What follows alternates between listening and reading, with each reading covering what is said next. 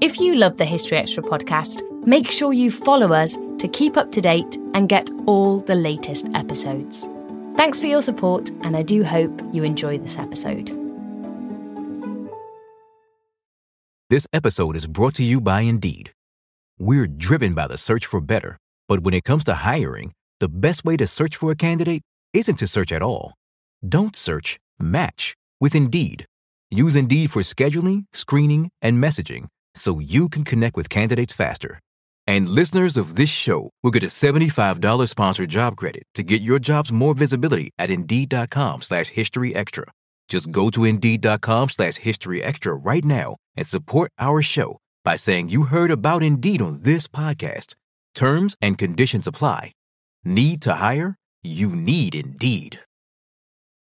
This episode is brought to you by Visit Williamsburg.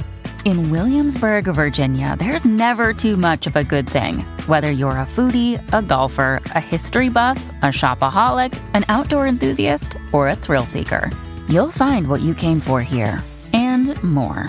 So ask yourself, what is it you want? Discover Williamsburg and plan your trip at visitwilliamsburg.com.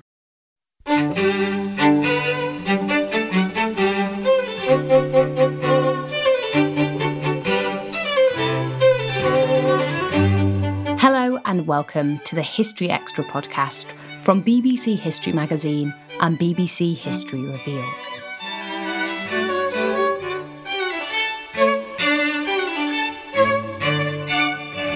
I'm Ellie Cawthorne. Mud, blood, trenches and futility. In Britain, we have a fairly set idea of what the First World War was all about.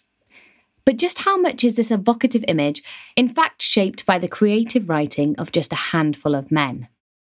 In today's Everything You Wanted to Know episode, I was joined by Professor Katrina Pennell to discuss the work of the First World War poets, and also why we should broaden our horizons beyond Wilfred Owen and Siegfried Sassoon.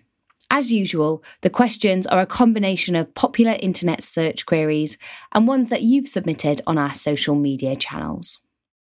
We're going to be discussing poetry about World War I today, and a group of poets that have become known in Britain in the school curriculum and elsewhere more generally as the war poets. So when we talk about the war poets, who are people generally referring to when they use that term?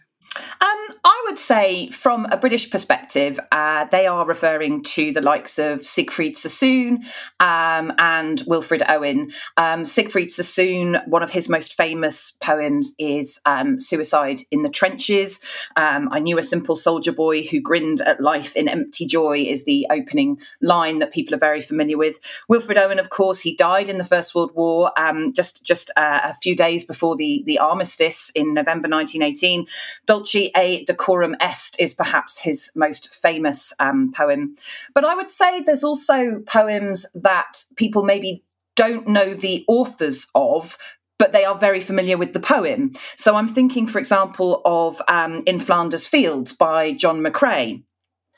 Which, people often think about when they're thinking about red poppies and, the poppy fields and Flanders Fields. And also Lawrence Binyon's For the Fallen, which people may not know the poet's name or maybe even the title of the poem, but they will know probably the phrase, "They shall not grow old as we that are left grow old." And also the fourth stanza of that poem has "We will remember them," which is then, of course, adopted by the Imperial, now Commonwealth War Graves Commission to be on many of the plinths in the CWGC cemeteries and memorials. So if people were going to study a course on the war poets, what would some of the central themes be that emerge, the central characteristics and trends of these poems? I think it's really tempting to think about First World War poetry as being quite a narrow set of themes. Most probably people would associate First World War poetry with a sense of futility, of pointlessness, a kind of anti-war sentiment. They would associate First World War poetry with the horrors of war, the awful conditions, the mud, the rats, the lice. But I think it's really important that we remember that First World War poetry is so much more than that. I mean, it is a genre of creative writing. And like with any creative writing, there are are all sorts of different approaches to it and different traditions that go with it. Just in the case of Britain and Ireland, there were about 2,000 poets who wrote poetry in the wartime period. And it's also important to remember that war poetry wasn't just written by male soldiers. It was also written by women. It was written by non-combatants. It was written by civilians. So whilst there are some really big themes that people are very familiar with, there's also lots of other themes, including a sense of adventure, a sense of positivity towards the war. There's also humorous poems. There's poems about female experience. So that's a difficult question to answer. Hopefully we'll be able to kind of convey some of the variety and the diversity of that poetry as in our discussion today. Some of the headline figures you mentioned there that people would be most familiar with, Sassoon and Owen, for example, they were soldiers who fought in the trenches. How significant is that in shaping their poetry? Obviously, it's absolutely central because these were men who were obviously of a creative disposition, but were heavily influenced by the environment and situation and context that they found themselves in. And, really that is the central key of the poetry, the war poetry that is produced during the First World War, because what you see coming together is the poetic form with clashing with this historical trauma and this exposure to extreme violence and to conditions that people had never experienced before. But I think it's important to remember that soldiers wrote poetry for many different reasons, aside from the combat experience itself. People do creative writing now for a number of different reasons. The topic moves them. They want to express themselves. Maybe they want to try and make some money. Maybe they're bored. Maybe they're just trying to pass the time. Maybe they do have their sights set on a publishing career. So I think it's important that we think about all of these reasons as to why soldiers might write this type of poetry. And it's also important to remember, I think, that war poetry is not unique to the First World War. People have been expressing their feelings about war through the poetic form since the time of the Greeks. But what's interesting about the First World War poets is that they are a recognisable literary genre. Their combined voice has become one of the defining moments in 20th century literature. We've had a really interesting question on Instagram from Lily Thygo, who's asked, who was the most popular poet at the time during the First World War? I think this is a really interesting question because most of the First World War poets that we are familiar with, like Sassoon, like Owen, became famous after the war. They became famous in the late 1920s when that sort of first generation of people who had experienced direct loss, the parents or siblings or wives of those who had lost men in the war, as they began to fade away and that sense of criticising sacrifice became less contentious, you start to see this emergence of a literary genre that has been termed, amongst other things, the literature of disenchantment. And this isn't unique to Britain. You see it appearing across Europe and elsewhere. So the question of who is most famous at the time of the First World War is a really interesting one. I would suggest probably someone like Rudyard Kipling. If we remember that he wrote war poetry too, and he was also a very, very established literary figure in the pre-war period. So people would have been familiar with his writing, and because of his existing platform, his poetry would have been published widely. So how would you characterise the poetry of Kipling that was so popular in this era? Well, I mean, he was a staunch patriot, staunch nationalist, staunch imperialist. One of his most famous poems is The White Man's Burden. He was very much in support of the war, particularly in those early years. I mean, he has a really interesting career and relationship with the war as it progresses. Obviously, he loses his beloved son, John. He goes on to write some official histories of the Irish regiments in the First World War. But yeah, his early poetry, I would describe as, very much that kind of tub-thumping support of the war and support of the national cause. So as you say, it's not all about futility and loss. Not at all. Not at all, no. I mean, the themes that come through First World poetry that is written at the time, that is published at the time, covers a lot of different themes, including, humorous poems, silly poems that are designed to keep morale and good spirits up. The poetry of futility and disenchantment, that really is something that's after the war. Well, that leads us on very well to a question we've had on Facebook from Gordon Reed. Gordon has said, I'd like to know about First World War poetry that isn't of this serious, thoughtful kind that later generations learned about in school. Exactly what you're just saying there. Gordon wants to know about any poetry that was circulated among soldiers on the front lines that maybe soldiers themselves actually enjoyed. Yeah, so exactly. I mean, this is kind of the point I'm trying to make, that First World War poetry of the time was of a great variety, and absolutely soldiers would write poems, humorous poems, satirical poems, silly poems for publication, particularly in outlets like trench newspapers. So they were trying to sort of entertain each other with their satire, with their sharp observations about military life and living in trenches. And these were often quite funny, they were often quite rude, and they were sometimes actually designed to mock this kind of po-faced, miserable literature of how awful the war was. Perhaps a most famous example would be someone like Woodbine Willie, who wrote satirical verse, published satirical material, absolutely designed to keep spirits up, and it's a very central thing in the human experience. If you can't laugh at it, you'll cry at it. So try and laugh at it, in order to get through it. And I would suggest that there's probably an awful lot more of First World War poetry that is about things that are funny and silly and rude than there is about the mud and the awfulness. It's just we don't see it because the futility poetry has come to dominate what we understand to be First World War poetry. And Stella on Twitter has asked whether there were any poets that used their poems to oppose their country.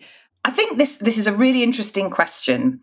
I don't think there were any poets that opposed their country. And I would also say that there were very few poets who even opposed the war itself.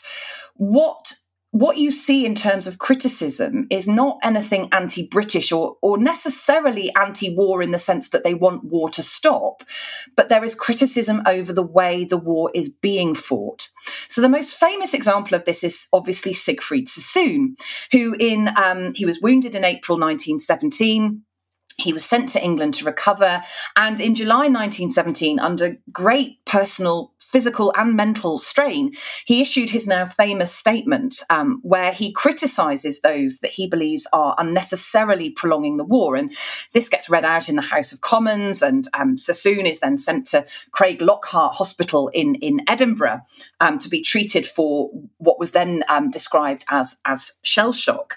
But the point I'm trying to make here is that Sassoon fought in the war before he criticised it, and he went back to fight in the war after he criticised it. So, yes, there were people that were angry about the war, but it was more that they were angry with how it was being fought. And I would say there were very few people that expressed any anti-British or anti-patriotic sentiments. So that phrase, opposing your country, I would say that doesn't really exist in the poetry.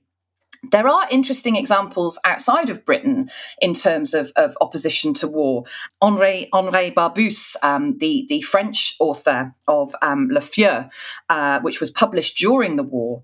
There's an interesting review of that publication in the Times Literary Supplement in April 1917, where the reviewer, John Middleton Murray, says, if an Englishman hated war as much as Monsieur Barbusse hates it, he would not only not write about it, he would almost certainly not take part in it. So I think what Middleton Murray is saying there is that, yes, there was a degree of dissatisfaction and criticism, but not to the extent of digging your heels in and saying, no more, we want this to stop with a negotiated peace or a German victory.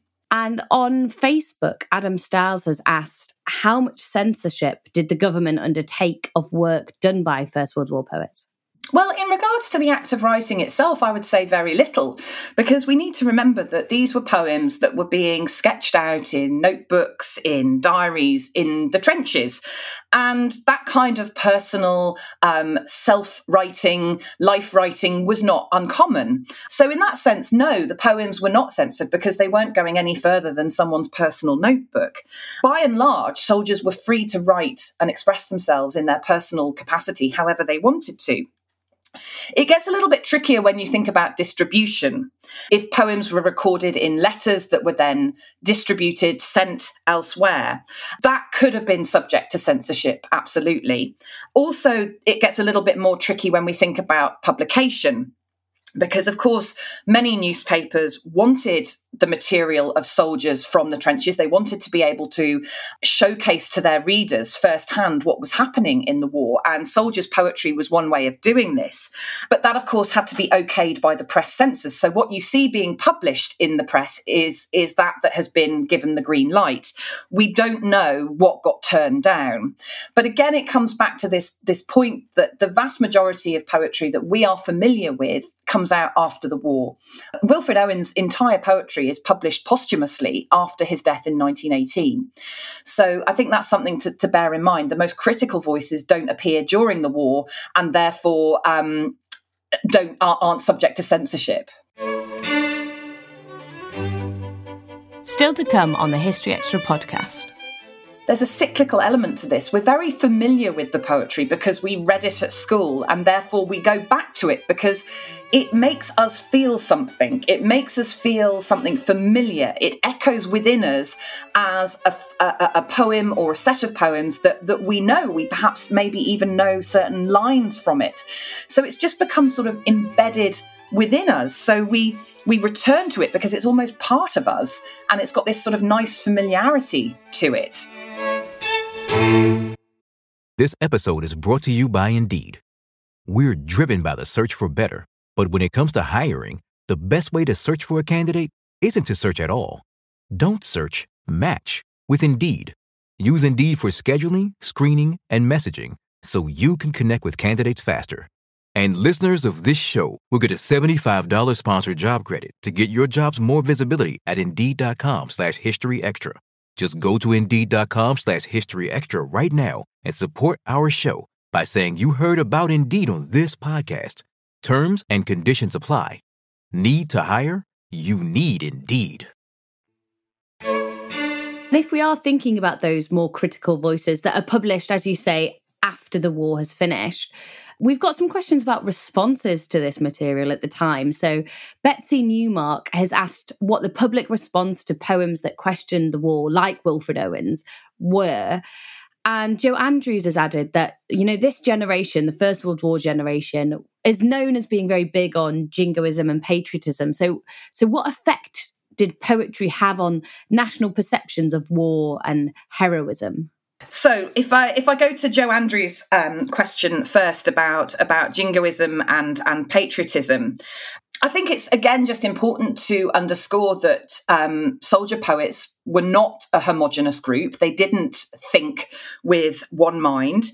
Some poets of that generation were big into ideas of patriotism and jingoism, and others weren't.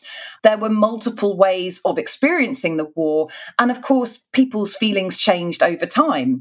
In terms of the question around public responses to the poetry at the time, it's just really hard to know what sorts of poetry got read at the time. Owen wasn't popular. He wasn't even known during the war. Poems weren't published until after his death. I would say, though, that Siegfried Sassoon's protest letter of 1917, now that caused a real stir. There were absolutely public responses to that. It rippled its way through British society, not least because it was read out in the House of Commons as sort of part of this protest. So the public would have been aware of that. It's difficult to say, really. I think people were aware of it. They were aware, certainly by 1917, that the war was getting much harder. It was very, very difficult, that it had been going on for a very long time, and that it could go on for an indeterminable amount of time in the future.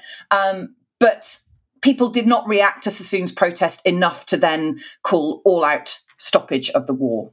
I think the thing to add to this question of sort of responses to the poetry, when that literature of disenchantment first started to come out, there was actually quite a deal of resistance to it from people who felt that it was tarnishing a sense of sacrifice that those who had died had made, that it was sort of ungrateful and inappropriate. But there are also people like Cyril Falls, who was, he was very big in terms of publishing official war histories and regimental histories, and he got really agitated by this poetry, saying that it was disgusting and terrible and awful, and he actually went as far as to say it should be banned. And what you see happening then is the classic kind of exorcist effect, which is that once people are told that something shouldn't be read, they go out and read it. So does it become popular because people are engaging with it as a genre and feel that this is just capturing the very essence of what they've been searching for in terms of expression? Well, maybe. I'm sure there are many people that felt that way. But there are also people out there who are making it popular. They're buying it, they're reading it because they're like, oh, this is kind of naughty and wrong. And, someone's telling me I shouldn't read it, so therefore I should read it. Also, just because someone reads something doesn't mean they like it. Are sales figures a demonstration of people liking something? Yes, to an extent, but I've read some very popular books that are in the Waterstones top 3 bestsellers and not enjoyed them, but I still bought them and read them, So obviously we have a big listenership outside of the UK, and a lot of people have asked about poets outside of the UK. Jorn Eichhorn has asked what you could tell us about contributions by poets from the British colonies. I think this is a really, really important question because from the British perspective, there are, a certain number of poets that are very well established in the national curriculum. And these tend to focus on poets from the UK and perhaps some parts of Europe to an extent. But we must remember, of course, that Britain was fighting in the First World War as an empire, just as France was, just as Germany was, just as Italy was.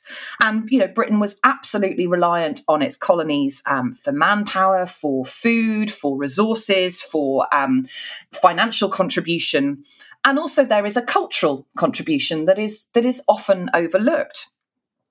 A really interesting example of poetry from outside of Britain, but within the sort of British Empire, is by the female Indian poet Sarojini Naidu, who was from a Bengali Brahmin family.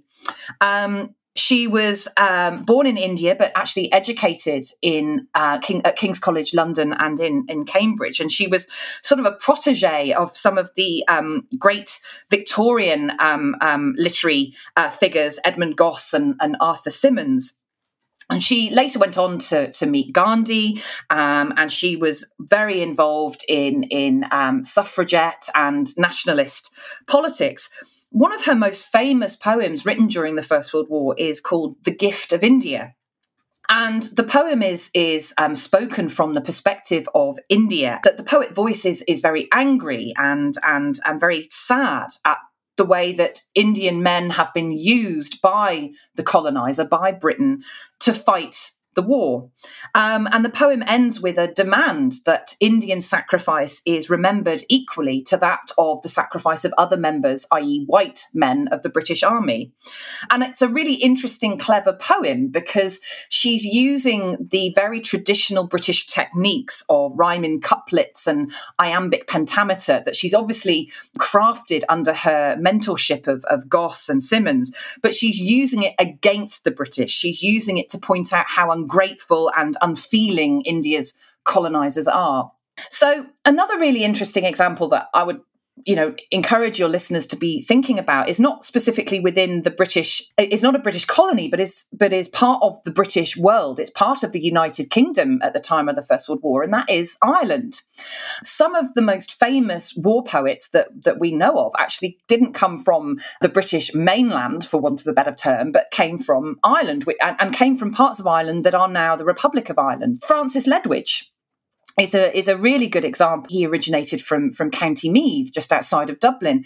Another really excellent example is Thomas Kettle, who was actually an Irish nationalist MP and signed up to serve in the First World War and produced some very, very. He was already a poet, and he produced some very beautiful poetry based on his experiences. He was actually killed at the Somme in 1916.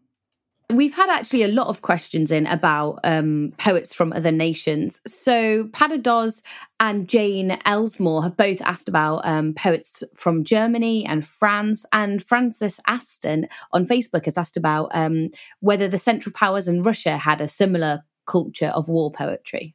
Absolutely. There were soldiers that took a literary approach to their experience and the war in all armies. You know, like I said earlier, poetry as a response to war was nothing new, and it was not unique to Britain.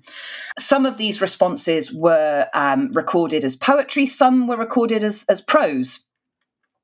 In France, as in other European countries, there was a huge creative response. Alain Fournier, that was his pseudonym, his real name was Henri Alban Fournier, was a French author and soldier.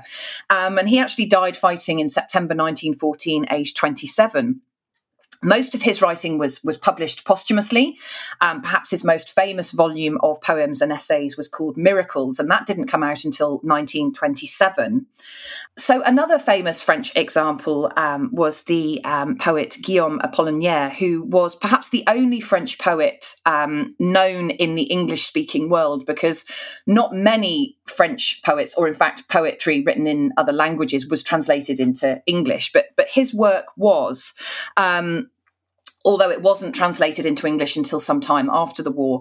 He died during the Spanish flu in 1918, but that was 2 years after he'd been wounded. So the French government actually said he could be declared mort pour la France, dead for France. He was, counted as sort of official war dead. He's a really interesting poet in the sense that he uses calligrams as his form. So his volume Calligrams, Poems of Peace and War, 1913 to 1916, which was published in 1918 after his death, is noted for its typeface and spatial arrangement of words that form pictures that are just as important as the poetry that he's written. And it's really, really beautiful. There are a number of scholars who have published on French poetry and poetry from outside of Britain. Ian Higgins has published a volume, if your listeners are interested, on French poems of the Great War. A colleague of mine, Julia Ribeiro Tomás, is a PhD student at the Université Paris-Nanterre, and she's working on French poetry during the Great War. Tim Cross has edited an anthology of international writers, poets and playwrights of the war, suitably entitled Lost Voices of World War I. And that volume includes around 60 writers, poets and prose, from every combatant nation, including what is now Hungary, the Czech Republic and Germany. There's some really interesting scholarship coming out on Turkish poetry of the First World War and how it formed part of a national literature that was all about developing a sense of Turkish identity in the aftermath of the Turkish Revolution, of the Young Turk Revolution of 1908. I've got a PhD student, Rebecca Johnston, who's working on African American poets of the First World War. So this is a really, really important emerging area, and I cannot stress strongly enough to your listeners that there is a whole world of First World War poetry out there that goes beyond the sort of canon of Owen and Sassoon and Graves and Blunden and all the names that we're very familiar with. And it's just really exciting how the kind of overall movement within the history of the First World War to explore the history and experience of the war beyond Europe, beyond the trenches, beyond the sort of metropole, is perhaps the most fast emerging and exciting and cutting edge area of research at the moment. And that applies to cultural outputs and cultural experience and poetry and all of those things that your listeners are interested in. Well, thank you so much for those recommendations. So As you say, taking us beyond the trenches, a question that we've had in from Jodie Kerslake is whether there were any female war poets, as you've mentioned a couple already, but I wonder if you could tell us a bit more about them, or poets reflecting on civilian experiences. Yeah, there were absolutely female poets. And, again, this kind of national obsession we have in Britain of only focusing on this handful of men means that those names are often not recognised outside of kind of scholarly circles. But someone like Vera Brittain is probably a name familiar to your listeners. She obviously served in the First World War in terms of she was a member of the voluntary aid detachment. She served as a nurse. She published her memoirs of her First World War experiences, mainly her experiences of loss. She lost her fiancé, Roland. She also lost her brother. She lost two of her brother's friends in the war. But she also wrote poetry. And in fact, one of her poems is all about her experiences of being a VAD. So it gives you that kind of female, non-combatant, but still very heavily involved perspective of the conflict. But there's also Margaret Postgate Cole, Rose Macaulay. Those are some of the names that I would encourage your listeners to look up and find out more about. I think that the war poets, maybe the small contingent of war poets, has really, really shaped the way in which the First World War has been seen in the decades since and still shapes it today. So we've had a few questions in about that. Maureen has asked, why are Sassoon and Owen the most famous today? And Samuel A. Mills has also asked, why has Wilfred Owen become so well known when other war poets haven't? I think this is a really important set of questions, and there are a number of different answers to this question. In part, it's because, like I've mentioned already, this poetry, it was kind of put on a pedestal very early as capturing the essence of what it was like to have fought in the war. And a kind of mythology built up around it. It was a sort of self-perpetuating mythology that built up around it, that was then added to by the fact that these poems became a really integral part of English literature and the way English literature was taught in this country from the 1960s onwards. So that's a really important reason, is that the poetry became part of the way people in this country were introduced to the war. But I think the fact that we keep coming back to these poets, there's a cyclical element to this. We're very familiar with the poetry because we read it at school, and therefore we go back to it because it makes us feel something. It makes us feel something familiar. It echoes within us as a poem or a set of poems that we know. We perhaps maybe even know certain lines from it. So it's just become sort of embedded within us. So we return to it because it's almost part of us, and it's got this sort of nice familiarity to it. I think as well, on a sort of broader level, this poetry has become part of who we are as a nation. It's part of what we've grown up with. It's part of what we associate as being British. And I think the way that we read Owen and Sassoon's poetry and the way we revere it, we sort of worship it in a way, says something about who we are and what we want to be as a nation. I think at heart, the British people see themselves as a very literary, poetic people that stand on some kind of moral high ground when it comes to knowing what is wrong and what is awful and what is horrible. I think in some ways people go back to this poetry because in a way it makes us feel a bit better, in the sense that we can see now through this medium how awful that experience was.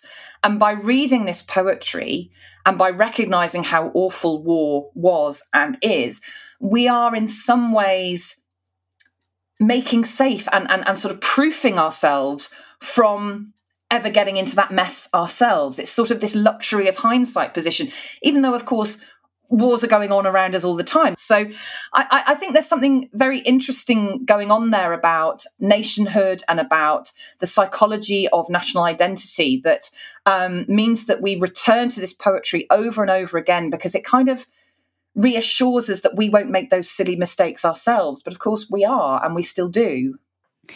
And what impact do you think that this has on our view of history? Do you think it's distorted our view of the First World War, or perhaps oversimplified it?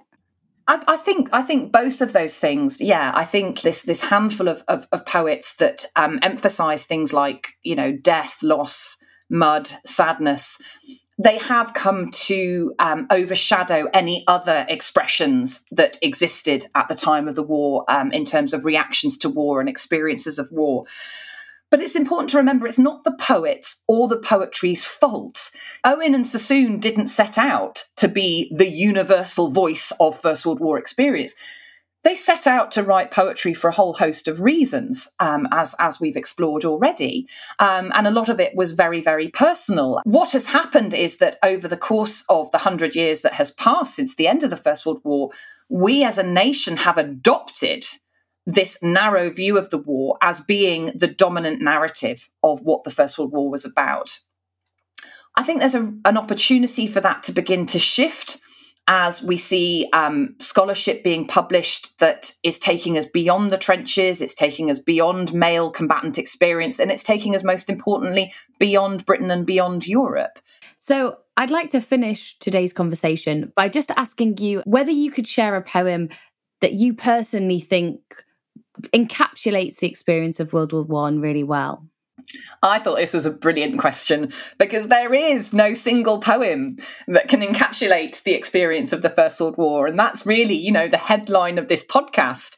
If there was a poem on how boring the experience of the war was, then I would choose that one, because in my mind, that is the fundamental experience of the First World War, was just being bored for a lot of the time. And I don't mean that facetiously, and I don't mean to underestimate, the very real and very horrific experiences of the war.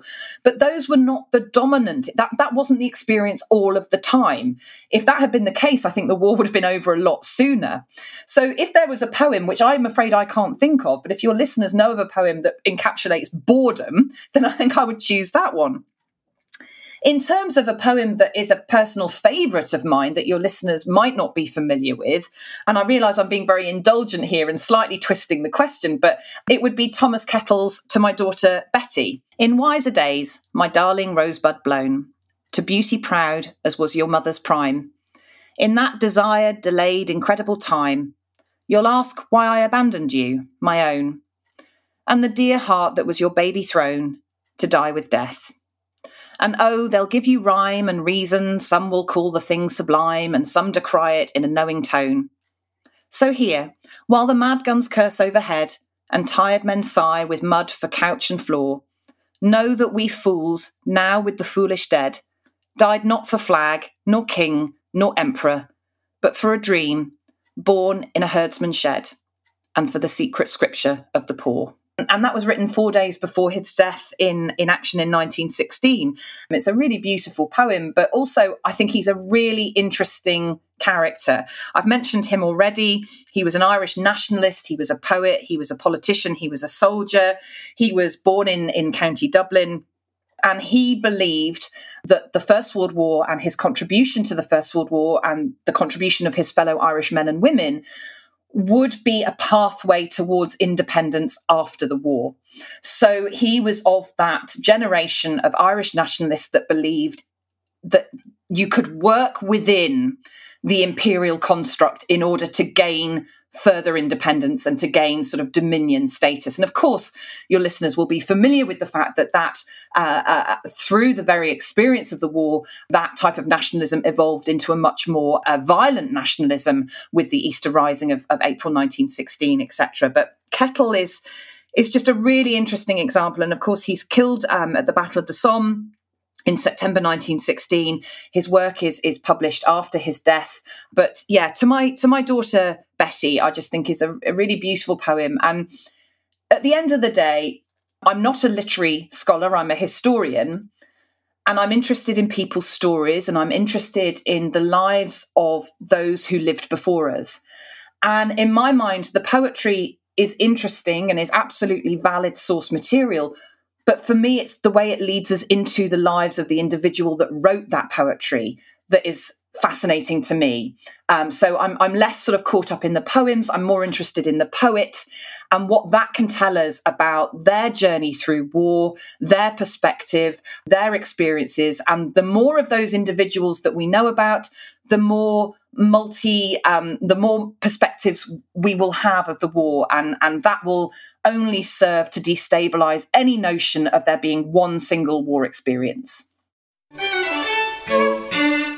That was Professor Katrina Pennell.